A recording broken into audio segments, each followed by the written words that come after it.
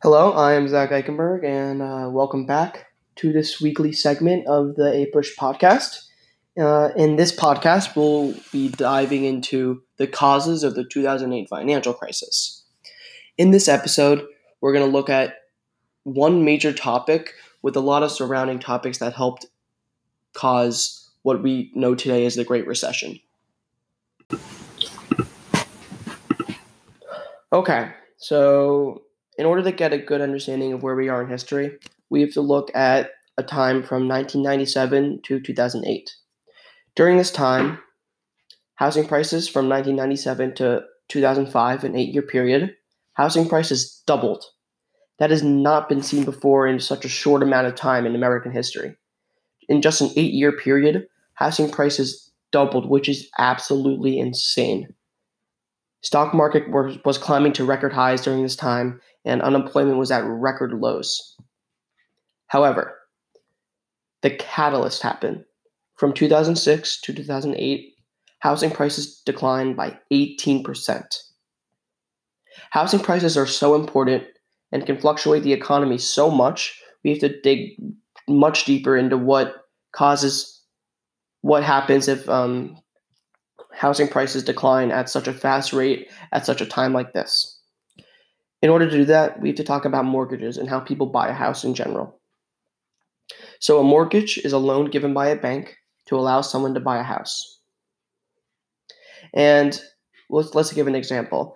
Say I have $20,000 of cash in the bank and I want to buy an $100,000 house. One would ask, how is that possible if I don't have another $80,000 to buy the whole house in cash? Well, there is a way around that, and that is to get a mortgage from a bank. So a bank would, say, lend you $80,000 for that house, and in return, you have to make a down payment, and then you're going to have to repay that $80,000 with interest to the bank. So the bank makes money by selling mortgages because they're going to be charging you interest on what they give you. So if they give you $80,000, and you might have to give them $82,000 after you end up paying your whole mortgage. Before this time in 1997 to 2005, not right before the crisis, mortgages were actually really hard to get. This is because in order to get a mortgage, you have to show the bank your financial statements and your credit scores. And the banks do this in order to get a good understanding that people will be able to pay them back, and they will be able to make profits off giving mortgages. And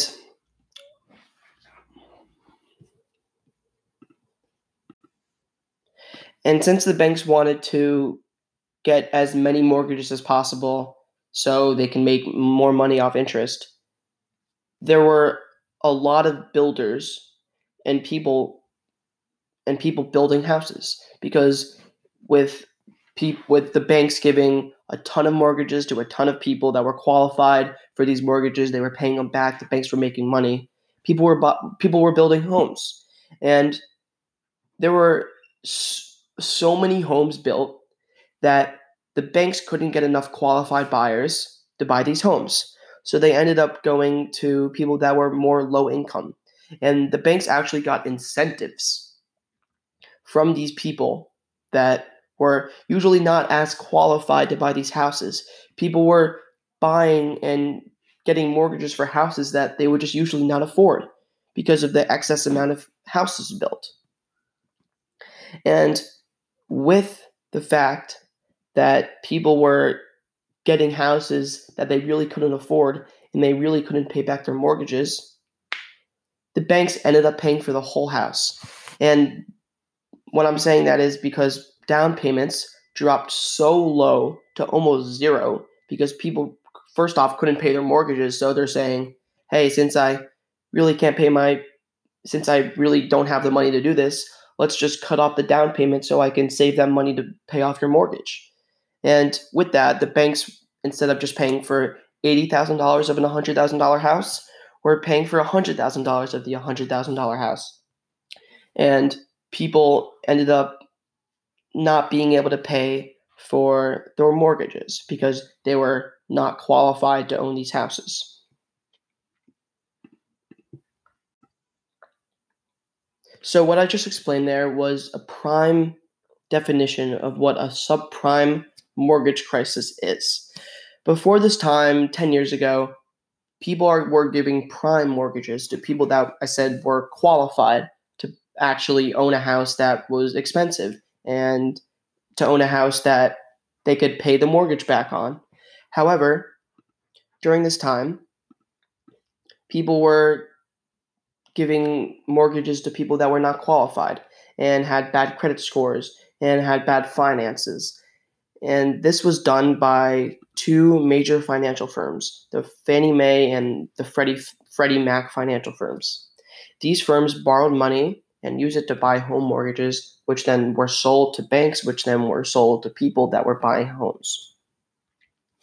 And with that, and one major reason of why they were giving mortgages to people that were not as qualified to buy was because in 2005, HUD required that 22% of all mortgages bought by Fannie and Freddie represented borrowers with incomes below 60% of the area's median income. What this means is that mortgages were being sold to people that just really couldn't afford to pay back those mortgages. And with that, people's liabilities ended up being more than their assets. A liability is what you owe to the world, and an asset is what the world owes to you. And if your liabilities are greater than your assets, you have a negative equity.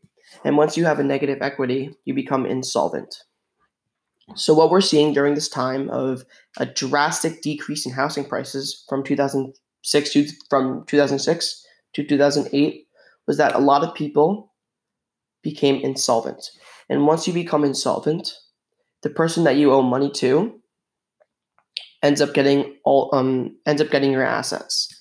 And in this case, the banks that were giving these mortgages to people that really couldn't afford to pay back these mortgages ended up having tons and tons and tons of assets that they really had nothing to do with.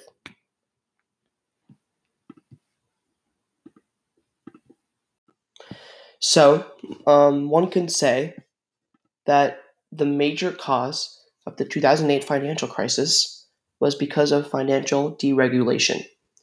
And financial deregulation is when banks are giving mortgages to people that can't really afford it.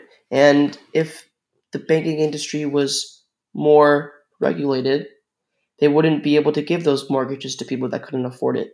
They would be giving prime mortgages instead of subprime mortgages, which they were giving during this 2006 to 2008 period. With the subprime mortgage crisis and people defaulting on their mortgage payments, the banks became insolvent too, just like the people.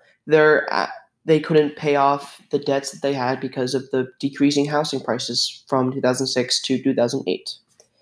And one of the major financial firms that closed down is named Lehman Brothers. And this is going to tie in our special guest, who is my mom. My mom in 2007 and in early 2008 actually worked at Lehman Brothers. And before that, she actually worked at Merrill Lynch, which is another financial firm that did similar things as Lehman Brothers. So in 2007 and in early 2008, my mom worked at Lehman Brothers, a global financial services firm. And before Lehman, she worked at Merrill Lynch, just like I said. These firms were two of the biggest investment banks in the country, just behind Goldman Sachs and Morgan Stanley.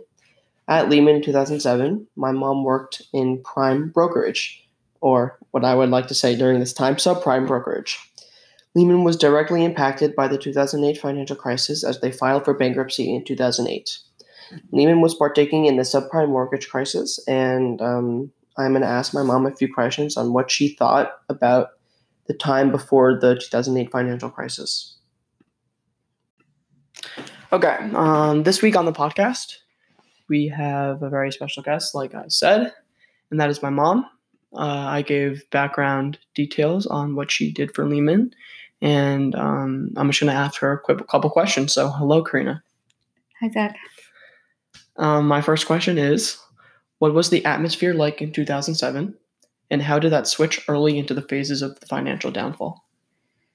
So in 2007, you had a lot going on with the subprime. Really, I think it was the summer of 2007. Bear Stearns had a couple of subprime, a couple of bond funds that had a lot of subprime in them, and they weren't doing so well. And that was actually pretty much the beginning of what set the crisis off. And then in 2008, people were really worried about the stability of the brokerage companies and the banks, especially Bear Stearns and then later on Lehman Brothers, of having too much exposure to subprime.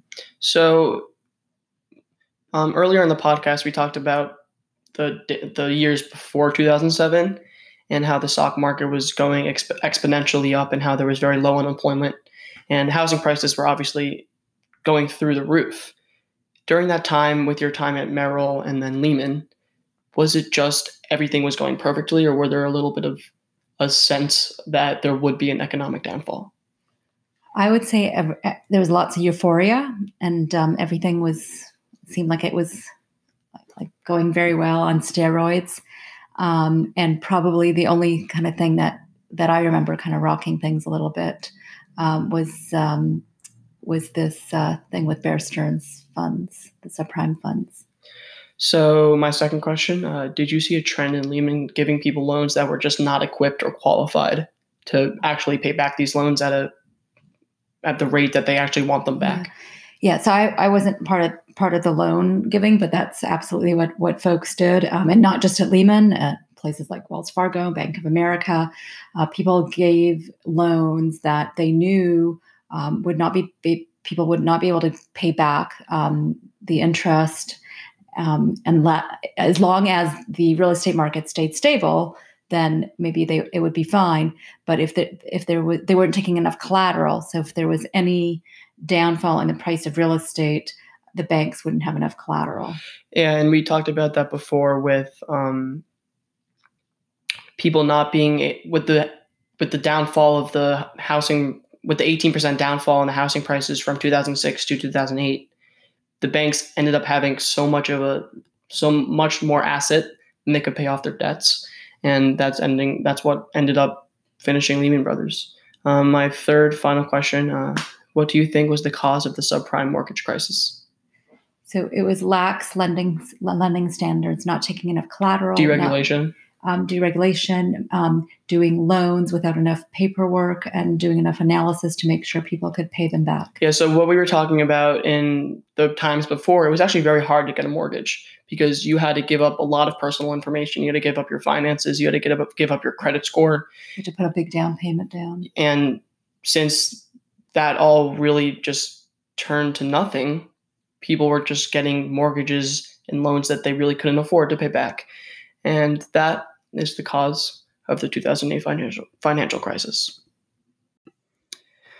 So in this episode, we covered the causes of the 2008 financial crisis, and we came to the conclusion that it was because of the subprime mortgage crisis.